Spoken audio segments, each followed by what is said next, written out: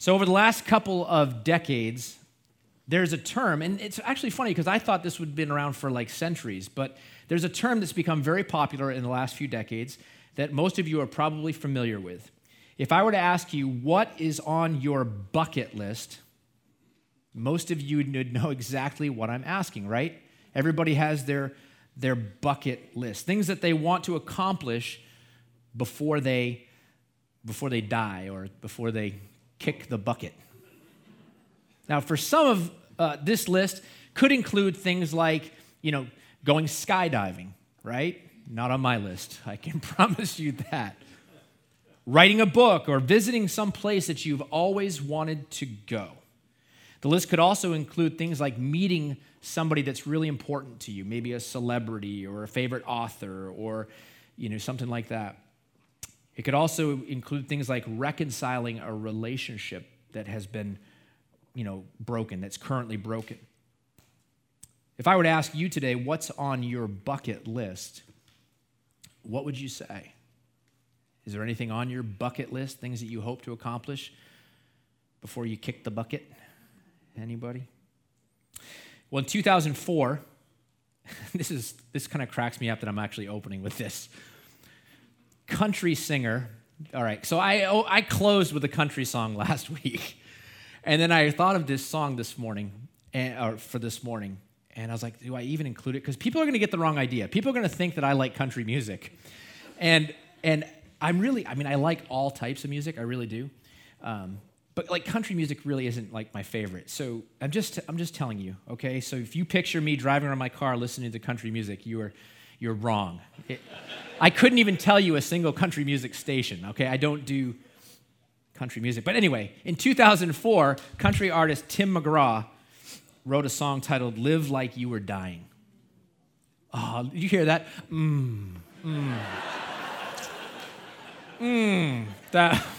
That was such a good song.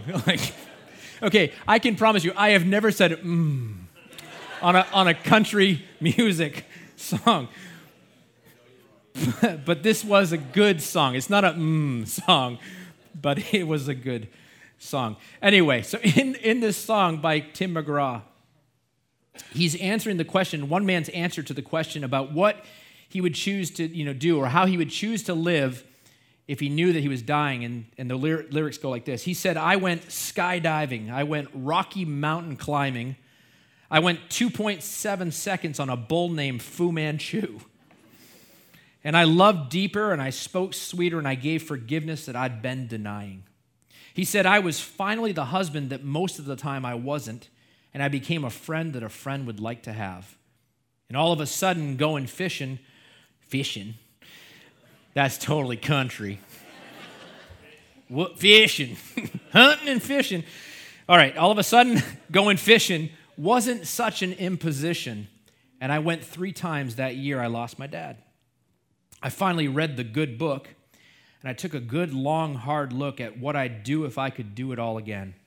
And he said, someday, I hope you get the chance to live like you were dying.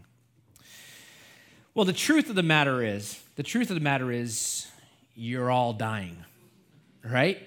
We know that, right? We know that. Each of us is one day closer than we were yesterday, right? You have one less day to live than you had yesterday morning.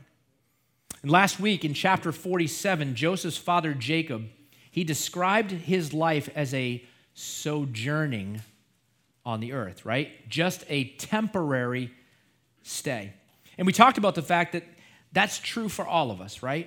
That we're all just passing through, that we too are sojourners here on the earth. And in chapter 47, at the very end, well, not the very end, but where we left off last week in verse 28, we read these words, Jacob lived in the land of Egypt 17 years.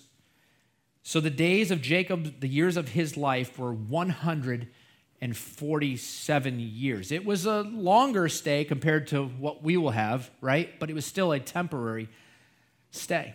And so as we pick up our text this morning in our continuing study on the life of Joseph, we're going to pick up in verse 29, and Jacob is now 147 years old, and he is nearing now the point of his death. He doesn't have years left. He's down to days, okay? And while Jacob isn't, spending his final days thinking about skydiving, he's not thinking about riding a bull named Fu Manchu, right? That's a pretty funny thought, though, if you think about it. A 147-year-old Jacob riding a bull named Fu Manchu.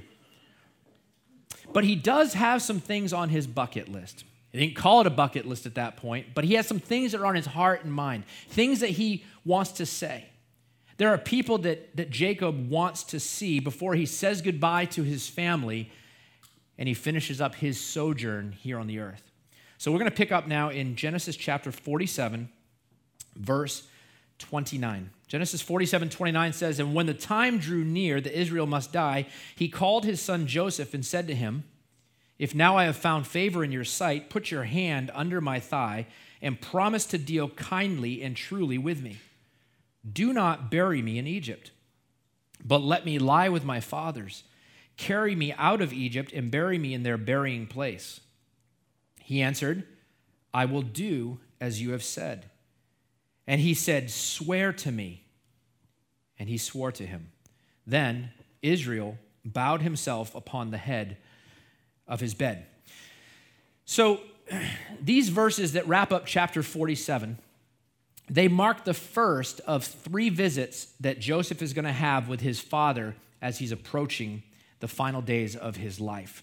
And we're going to look at 2 of those interactions today in chapter 48, and then we'll look at the third one next week in chapter 49. But for the last 17 years, Jacob has been living not in the land of promise, not in the land of Canaan, but he's been living in Egypt, where Joseph has been able to provide for his father and for his brothers and their families. And I mentioned this briefly last week, but there is an almost poetic symmetry here in this story. Because Jacob, if you recall, Jacob had provided for Joseph in the land of Canaan for how many years? 17 years, right? After 17 years of Jacob providing for his son in Canaan, his brothers sold him into slavery. And now, here at the end of Jacob's life, his son is now providing for him for the last 17 years of his life. So, Jacob is now at the point of his death. He's realizing that his sojourn is almost over, and so he calls for Joseph, his dear son, to come and to see him. Jacob has some dying wishes. These are things that he wants to happen after he dies.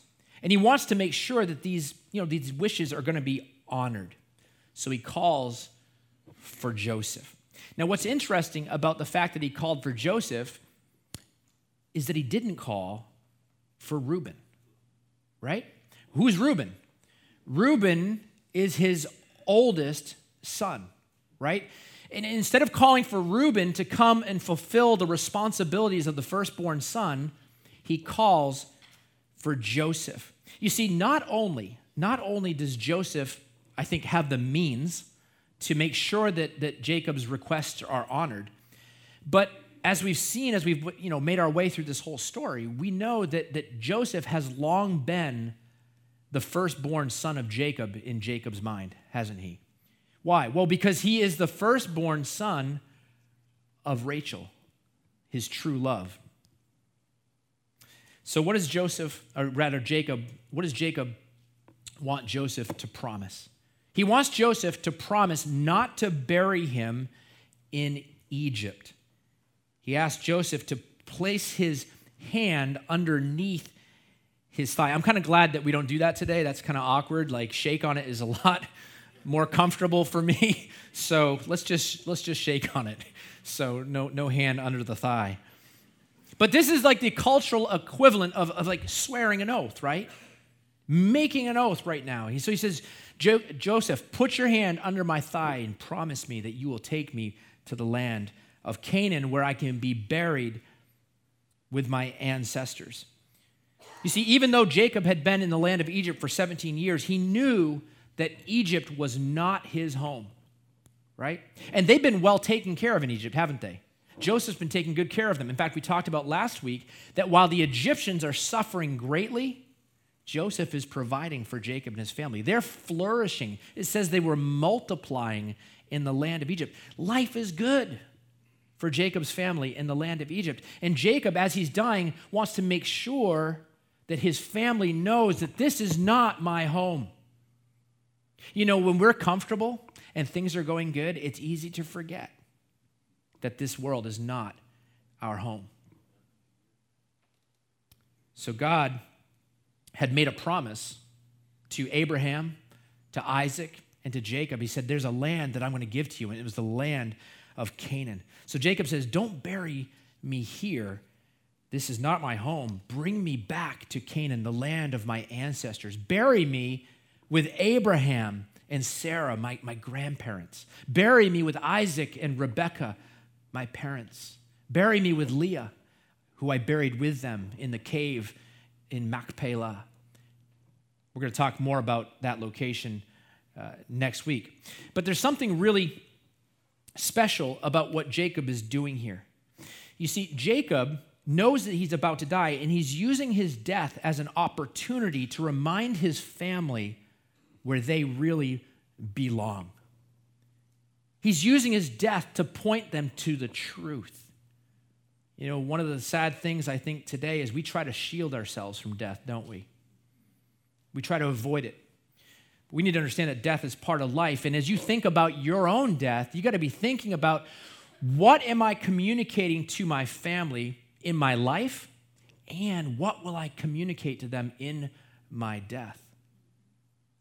You know that your memorial service is like your last chance to communicate to your family what really mattered to you. Some of the greatest gifts that we as pastors have been given is to be able to sit down with a believer and talk about what they would like to happen at their memorial service.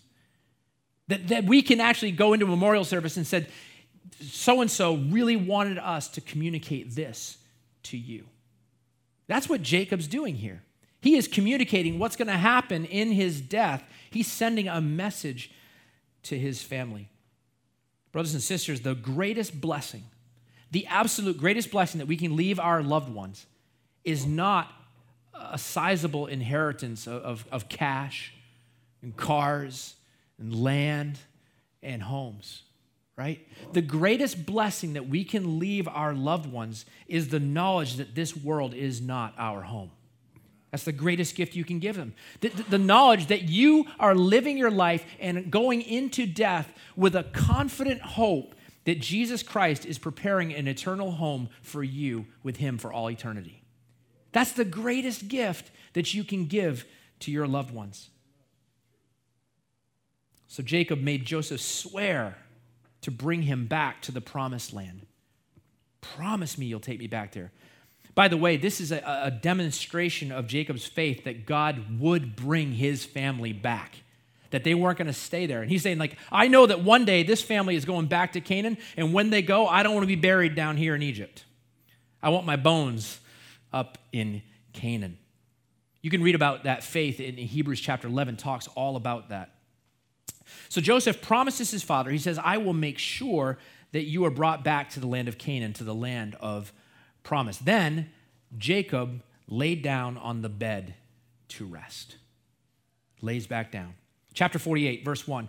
After this, Joseph was told, behold, your father is ill. So he took with him his two sons, Manasseh and Ephraim. And it was told to Jacob, your son Joseph has come to you. Then Israel summoned his strength, and he sat up in bed.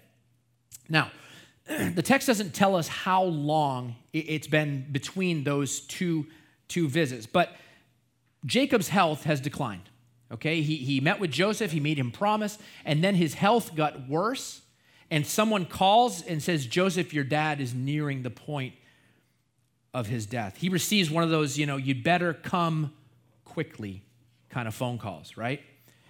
I'll never forget when I received that call in the middle of the night back in 2005. 2005, laying in bed, I got a phone call from my mom that said, you better come quickly. No idea it was coming. My dad had a massive heart attack, and they were able to keep him alive long enough for me and my siblings to come and see him in the hospital one last time. I am so grateful. I'm so grateful that I had that opportunity to say goodbye to my father. What a gift that was. It's amazing. So Joseph, he gets the news, Dad's dying. And I'm sure Joseph was filled with grief. I mean, he'd lost so much time with his dad. 22 years had been taken. Even the 17 years that they had didn't seem like long enough. But he goes, he sees his father immediately, and he brings with him his two sons that were born to him in Egypt, Manasseh and Ephraim. And when he arrives, Jacob's caretaker, whoever's been taking care of Jacob, says, Joseph is here. Joseph has come to see you. And look at what Jacob does. He summoned his strength and he sat up in bed. Can you picture that? You ever seen that? Maybe you've gone to visit someone in their last hours and they're just summoning every little bit of strength they have to be able to sit up and to talk with you, to share that moment with you. In Hebrews chapter 11, verse 21, we're given a little extra insight into this moment that Jacob and Joseph are going to have. Hebrews 11:21 says, by faith, Jacob, when dying, blessed each of the sons of Joseph, look at this, bowing in worship over the head of his staff. Kind of a cool description. Can you picture the scene? This dying man is laying in bed. He barely has enough strength to keep going, right? But when he hears that Joseph is here, Jacob summons what little strength he has. He props himself up and sits on the edge of the bed and leans on his staff so that he can bless Joseph's sons. It's an amazing picture. What a priceless moment, right, for Jacob and for Joseph. Verse 3 says, and Jacob said to Joseph, God Almighty appeared to me at Luz in the land of Canaan and blessed me, and said to me, behold, I will make you fruitful and multiply you, and I will make you a company of peoples, and will give this land to your offspring after you for an everlasting possession. By the way, just a side note here. Who owns the land of Israel? By the way, this has been a battle for centuries, right? Whose land is it? It's God's land, is it not? And God gave it to the nation of Israel, what does it say here? As an everlasting possession. And so Jacob sits up in bed and he begins to talk to Joseph in what will be one of the final conversations that he has with his son. And he starts out by recalling the Lord's blessing on his life. Last week when he was talking to Pharaoh, he said, few and evil have been the years of my life. And I said, but they've also been blessed, haven't they? Jacob, as he's having this final conversation with Joseph, one of the final conversations he'll ever have, he says, I want you to know that I've been blessed. God Almighty appeared to me at Luz in the land of Canaan, and he blessed me. Now, Luz is the name of the city that Jacob renamed Bethel. Bethel. And actually, by the way, I read somewhere that Bethel is mentioned in Scripture more than any other place other than Jerusalem. Other than Jerusalem, this place is mentioned more than any other place. And Jacob named it after he had not one, but two encounters with God at this place. The first encounter that Jacob had was when he was just a young guy, right? He was fleeing from his brother Esau, who wanted to kill him, and he was heading up to Padan Aram, where he was going to eventually meet Rachel and Leah and start a family. But at this point, he was single, and he was fleeing for his life, and he stops in Luz, and he has an encounter with God, and God promised to bless him. God said in Genesis chapter 28, I am the Lord, the God of Abraham, your father, and the God of Isaac. The land on which you lie, I will give to you and to your offspring. Your offspring will be like the dust of the earth, and you shall spread abroad to the west and to the east and to the north and to the south. And in you and your offspring shall all the families of the earth be blessed, right? And then in verse 19, in that same chapter, chapter 28, Jacob named that place, not Luz anymore, Bethel, which means the house of God. He named it the house of God. Then several chapters later, after Jacob became a family, right? And it's time to go back to the land of Canaan. He's traveling there. He's got a large family traveling with him. He moved back to Canaan, and when they came to Bethel, God met with Jacob again. In Genesis 35, God said to Jacob, "Your name is Jacob. No longer shall your name be called Jacob, but Israel shall be your name." So he called his name Israel. And God said to him, "I am God Almighty. Be fruitful and multiply. A nation and a company of nations shall come from you, and kings shall come from your own body. The land that I gave to Abraham and Isaac, I will give to you, and I will give the land to your offspring after you." Pretty amazing promise, right? That God had given to Abraham, to Isaac, and then to Jacob at Bethel. So the first thing that Jacob wants to make sure that Joseph understands is that God has blessed him. God has blessed him. He reminds Joseph that God had promised to build a nation through his family. He wants Joseph to know that God has promised to bring these people back and give them this land of Canaan for an everlasting possession. Verse 5, Jacob continues and he says, "And now your two sons who were born to you in the land of Egypt before I came to you in Egypt are mine. Ephraim and Manasseh shall be mine, as Reuben and Simeon are. And the children that you fathered after them shall be yours, and they shall be called by the name of their brothers in their inheritance." What's Jacob doing right now? What's he doing here? What's going on? Jacob is adopting Joseph's sons, Ephraim and Manasseh. He's adopting them now as his own sons. He says, just like Reuben, remember Reuben was the firstborn, and just like Simeon, my secondborn, just like they are my sons, now Ephraim and Manasseh are going to be like my sons. Actually, what Jacob is doing here is he's actually putting Ephraim and Manasseh in the position of Reuben and Simeon. He's saying that Ephraim and Manasseh will be treated as his firstborn and his secondborn. This is huge. This is a really big deal. Ephraim and Manasseh are not only going to receive this blessing from Jacob, but centuries later, after the whole time in Egypt and all the plagues in Egypt, when Moses leads the people out and they come with Joshua and they come into the land, when they come into the land, both Ephraim and Manasseh are going to receive allotments in the land. Well, that's interesting. In that way, that means that Joseph gets a double portion of the land blessing, doesn't he? A double portion. All the other brothers get one spot, right?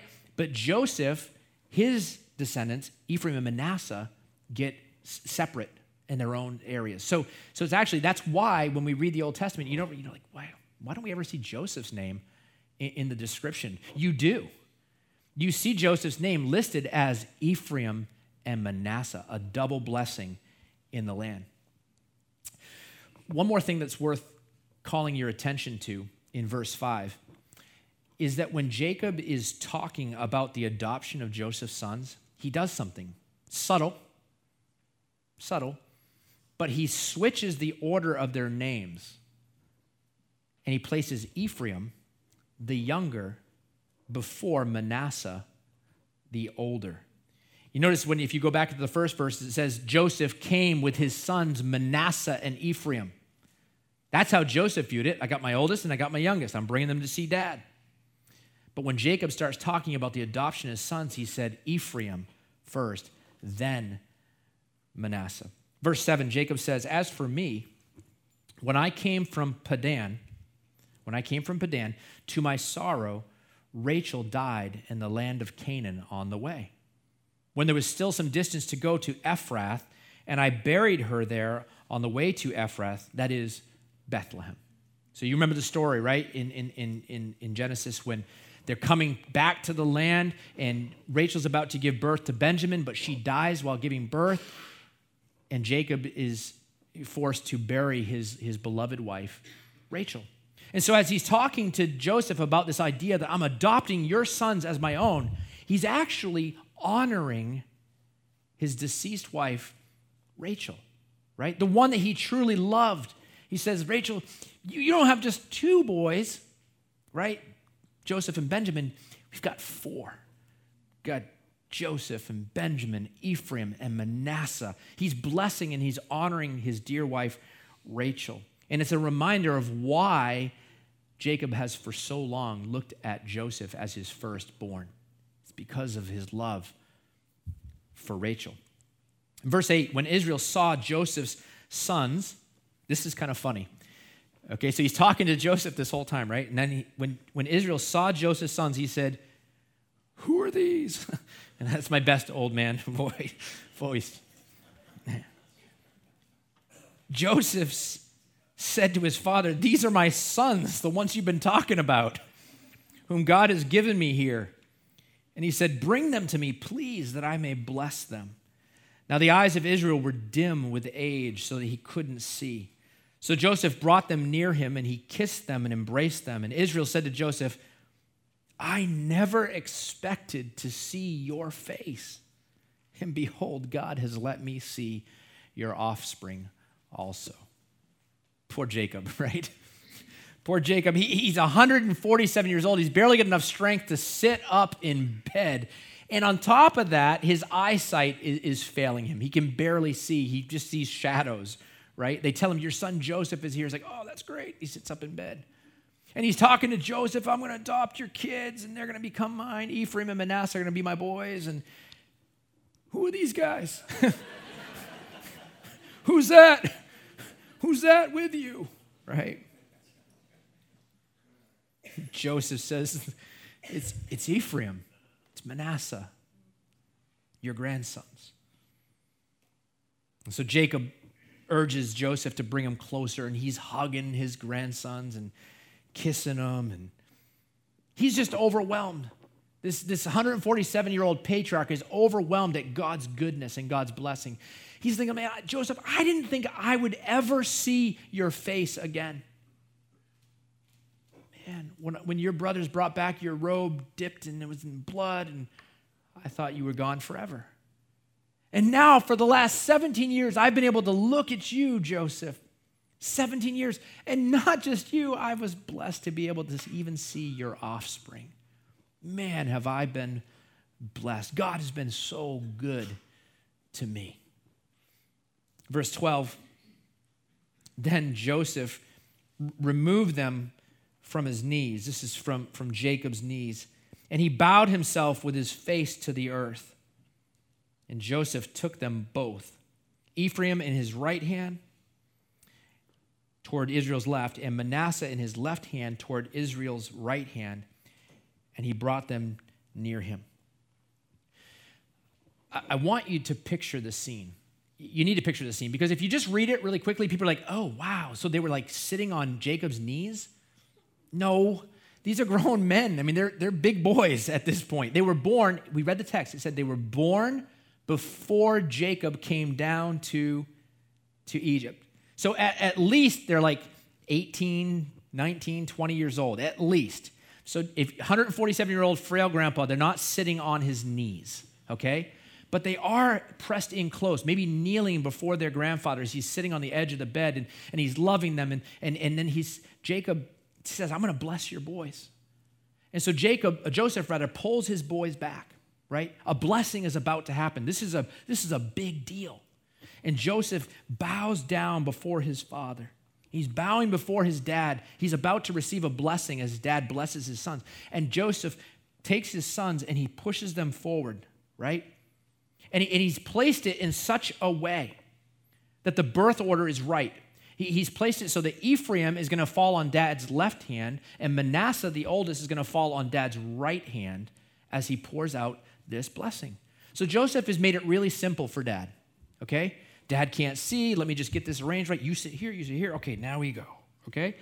So he's bowing before his dad. And he's got his hands like this, pushing his sons in front of him like this. So dad can just reach out his hands, put his hands on the boys, and bless them. But that's not what happens. That's not what happens. Verse 14. And Israel stretched out his right hand and laid it on the head of Ephraim, who was the younger, and his left hand on the head of Manasseh, crossing his hands like this. And Joseph is like this. Head down, just like, here we go. Bless my boys, God. Dad, bless my boys. For Manasseh was the firstborn. Joseph's not going to be too happy when he finds out about it. But Jacob knows what he's doing. Jacob's not, he might be failing in the eyes and he might be failing physically, but he's not failing up here. In fact, next week we're going to see just how strong Jacob's mind is and how much he remembers. But we'll get to that next week. But anyway, so there they are. Hands crossed over, verse 15. And he blessed Joseph. He blessed Joseph. But he's got his hands on Ephraim and Manasseh, right? What does that mean? He blessed Joseph. Well, by blessing Joseph, Joseph's sons, he was blessing Joseph, right? You know that's true as a parent. When people pay attention and they talk about your kids, you feel blessed, don't you? Yeah. Parents, that's like number one rule in youth ministry, Love the kids, and trust me, you'll have the parents' hearts, all right? That's just how it goes. You're good to their kids, they're going to be good to you, all right? Jeff, I don't know where you are. Take notes, right? So, what a blessing, though. He's blessing me. He said, the God before whom my fathers Abraham and Isaac walked, the God who has been my shepherd all my life along to this day, the angel who has redeemed me from all evil, bless the boys, and in them let my name be carried on, and the name of my fathers Abraham and Isaac. Let them grow into a multitude in the midst of the earth. What an incredible blessing that he's pouring out on Joseph's sons. He calls on the God of Abraham, Isaac, and himself, right, Jacob, to bless these boys. The same God who has been a shepherd guiding Jacob all his life, right, protecting him for all these years. The same angel, or literally messenger, who has redeemed Jacob from all his troubles. He's saying, this God, bless these boys. By the way, in many of your translations, the A in angel is capitalized. It's not in the ESV. But in many translations, it is capitalized, and that's because most people believe that this is a reference to a theophany, which is an Old Testament appearance of God in human form. Do you remember the story of Jacob when he wrestled with God? Remember that story? Jacob, in Genesis chapter 32, it says he wrestled with a man, and then later in the chapter it says he wrestled with God. He wrestled with him. That's what this is alluding to. Jacob calls on God, the one who's been his faithful shepherd, the one who's protected him, the one who's been his redeemer. By the way, Jesus is our shepherd and our redeemer, is he not? He calls on this God to bless Ephraim and Manasseh and to let them grow into a multitude in the midst of the earth. The same blessing that was with Abraham, the same blessing that was with Isaac, the same blessing that was with Jacob, he's saying that blessing I am now passing on to your sons, Ephraim and Manasseh. What an incredible blessing. What an amazing opportunity for, I don't even know if Ephraim and Manasseh know how special a moment this is. I think Joseph did. It was an amazing blessing for both Joseph and his sons. But in verse 17, we read that when Joseph saw that his father laid his right hand on the head of Ephraim, it displeased him. Joseph's not happy. He took his father's hand to move it from Ephraim's head to Manasseh's head. And Joseph said to his father, "Not this way, my father. Since this one is the firstborn, put your right hand on his head." But his father refused and said, "I know, my son, I know. He also shall become a people, and he also shall be great. Nevertheless, his younger brother shall be greater than he, and his offspring shall become a multitude of nations."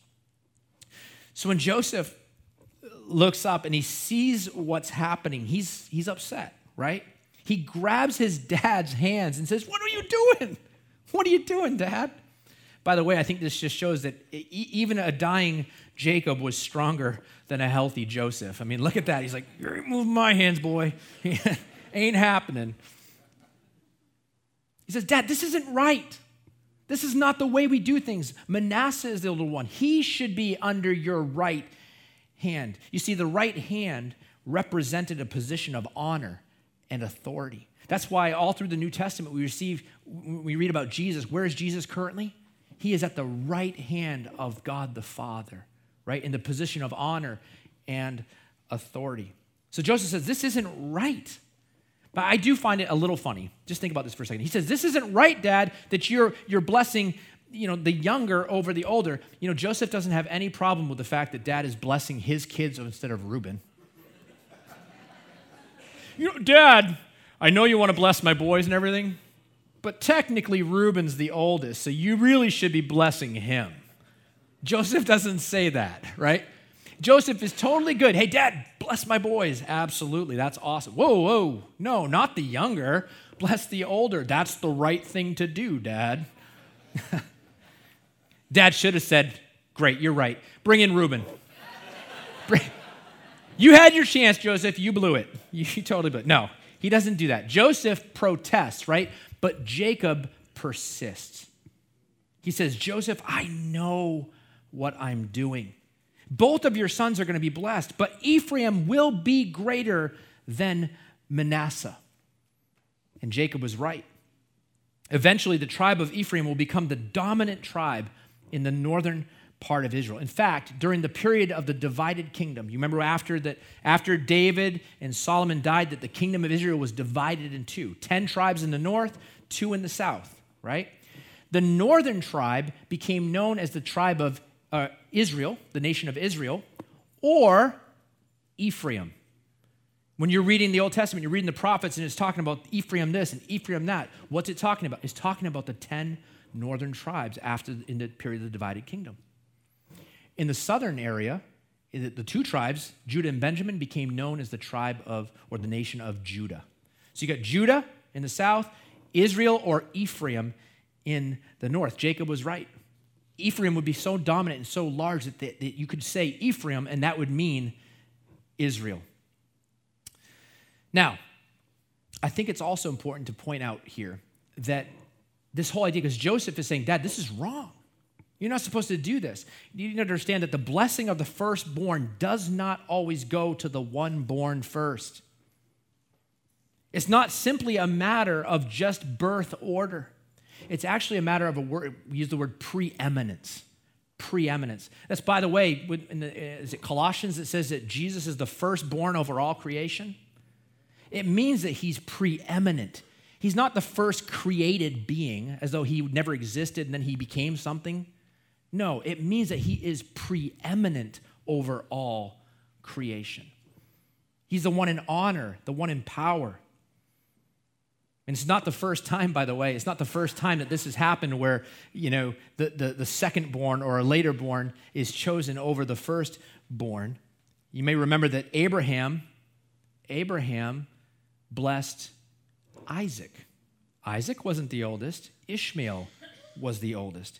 And then Isaac's blessing didn't go to Esau, who was the oldest. It went to Jacob, albeit through a little bit of trickery on Jacob's part, right? And now here, Jacob is not blessing Reuben, he's blessing Joseph's sons. And he's not blessing Manasseh, he's blessing Ephraim. It also happened during the time of the kings. After Saul died, God chose David to be the next king of his people, right? David wasn't the oldest, was he? He was the youngest of Jesse's sons. You remember that story, right? When Samuel goes to appoint who's going to be the next king, and he's like, wow, this guy looks awesome. He'd be an awesome king, son of Jesse. He's like, wow, he's amazing. And God says, don't even look at him. Don't even look. No, not going to happen. I got somebody else in mind. And we're told why. In 1 Samuel chapter 16, verse 7, we're told that the Lord sees not as man sees. Man looks on the outward appearance, but the Lord looks on the heart.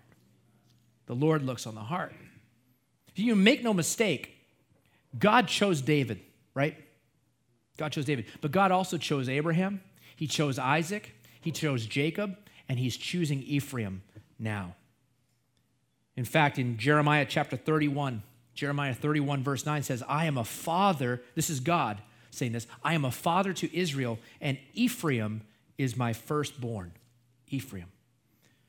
Verse 20, so he, Jacob, he blessed them that day, saying, by you Israel will pronounce blessings, saying, God make you as Ephraim and as Manasseh. Thus he put Ephraim before Manasseh. I'm told actually that actually still happens in some formal Jewish gatherings, that they actually still pray this blessing. May God bless you as Ephraim and Manasseh. I thought that was kind of interesting. Jacob says, don't worry, Joseph. Don't worry. They're both going to be greatly blessed. In fact, when people want to pronounce blessings in Israel, they're going to say, bless you like God blessed Ephraim and Manasseh. Verse 21, then Israel said to Joseph, behold, I'm about to die, but God will be with you and will bring you again to the land of your fathers. The faith of Jacob, even in these dying moments, knowing that what God had promised, he was going to fulfill. God is going to grow this family into a nation, and he's going to bring them back to the land that he had promised. Moreover, verse 22, moreover, I have given to you, rather than to your brothers, one mountain slope that I took from the hand of the Amorites with my sword and with my bow. Now, when exactly Jacob captured this land from the Amorites, you can read it. Read your whole Bible, Genesis to Revelation. You're not going to see it spelled out exactly that Jacob went and did this. But apparently at some point, either Jacob himself or Jacob's descendants are going to capture this land from the Amorites. And Jacob is either pointing to something that's already happened, or he's prophetically speaking about something that's going to happen. And he says, and I want you to have that land.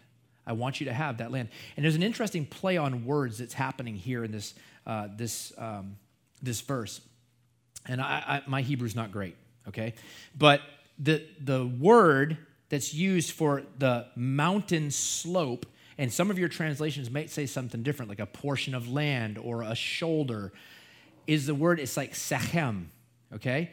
And it means shoulder, okay?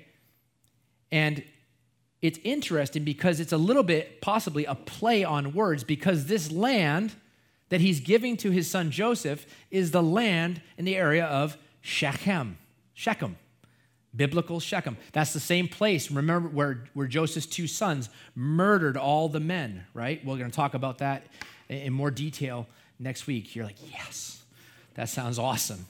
So, but Shechem, interestingly enough, that land of Shechem is modern-day Nablus.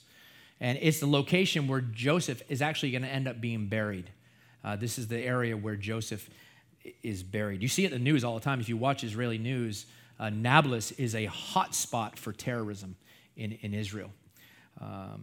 That's the land that Jacob gives to Joseph. In fact, in John chapter 4, verse 5, you guys remember the story where Jesus is going up through Samaria and he meets with the woman at the well? Remember that? Jesus says in John chapter 4, verse 5, so he came to a town of Samaria called Sychar, near the field that Jacob had given to his son Joseph. This is the location. So in this text that we're reading, we're talking about Jacob giving Joseph this land, and then when we get to the New Testament, everybody knew that land near Shechem in Sychar is the land that Jacob gave to his son Joseph, and it's the land where he would be buried. You read about that in Joshua 24. Well, that brings us to the end of chapter 48. It's really hard for me to believe, but we got 2 chapters left, 2 weeks, and we're going to wrap up our series on the life of Joseph. Next week in chapter 49, Jacob is going to call for all of his sons. It's the final moments. He's going to call all of his sons to gather around for one last visit with their father. And Jacob is going to pronounce blessings, and he's also going to speak some really hard truth to some of his sons. And it's a remarkable passage, chapter 49. I had thought about trying to press through and do both of those today, the whole blessing, right, with Ephraim, Manasseh, and all his sons today, but there's just so much good to look at next week in chapter 49 that we're going to do that one separately next week. But for this morning, as we close, I want to focus our attention on the fact that Jacob, as he's preparing to leave this world, he chose to use what little strength he had left to pronounce blessings on the people that he loved. He wanted to remind his family of where they truly belong. He wanted to make sure that they knew that the things that God had promised, God was going to be faithful to come through on. God is going to accomplish exactly what he said he would. And as I mentioned earlier, the greatest blessing that we can leave our loved ones is the knowledge that this world is not our home. That Jesus is preparing an eternal home for those who have put their faith in Jesus Christ. Amen? Brothers and sisters, none of us really knows how much time we have left, right? We think we do. We live like we've got, 100 years left to live. And I don't know if there's anybody in this room that has 100 years left to live. Maybe Sammy and Clive if they're running around here somewhere. None of us knows. Some of us might have days left. Some of us weeks, months, years. Some of us might have decades left to live. It would be an amazing thing if we chose to use whatever time we have left, be it days or be it decades. It'd be an amazing thing if we chose to use the time we have left to be a blessing to those we love, to be a blessing to those around us, speaking truth, not asking you to compromise on truth. Speak the truth, but can we do it in love? Can we tell people the truth about their need for a Savior without being almost sounding like you're happy that they're going to hell? We want to do it in love. We want to see people come to know Jesus and have the same hope that we have, that when we die, we're going to heaven. We're going to be with Jesus for all eternity. And we carry that. We're image bearers, right? We're ambassadors for Christ. We get to bring that good news to people. I pray that we get excited about that we would point others to Jesus. At this time, I'm going to invite the worship team to come up. We're going to close our time together with a song. As they're coming up, I want to read just a few words that God spoke to Moses in the book of Numbers. Okay, he spoke to Moses, and he said, Moses, I want you to tell these things to Aaron, the priests. Speak this to Aaron and to his sons. He says, I want your sons, I want them to pronounce blessings over my people, Israel. And in Numbers chapter 6, verses 22 to 27, we can read these words. The Lord spoke to Moses, saying, speak to Aaron and his sons, saying, thus you shall bless the people of Israel. You will say to them, the Lord bless you and keep you. The Lord make his face to shine upon you and be gracious to you. The Lord lift up his countenance upon you and give you peace. Verse 27, so shall they put my name upon the people of Israel, and I will bless them. I wonder, are we praying that type of blessing over the people in our lives? Pronouncing blessings over them, praying for them, asking God to lift up his face towards them, his countenance to shine upon them, to give them peace. Are you praying for them? Asking God to bless them and asking God to make himself known to them? What an opportunity we have. Brothers and sisters, I want to be known. And I want us as a church to be known as a people who are blessing those who are around us. We want to speak the truth. We never want to compromise on what God's word has said, right? But we don't have to compromise the truth to be loving and to be a blessing to the people around us, do we? We can let our light shine. And we can let our light shine in such a way that people see our good deeds and they do what? They glorify our Father in heaven. That's our opportunity. That's our calling. Let's show people by the way we live and by the words that we speak that our hope is firmly established. It's a confident hope in Jesus Christ and that he is preparing a home for us. This world is not my home. It's not. My hope is not here. I definitely pray for blessings on our country. I pray for blessings on Israel. But I know that my home is in heaven.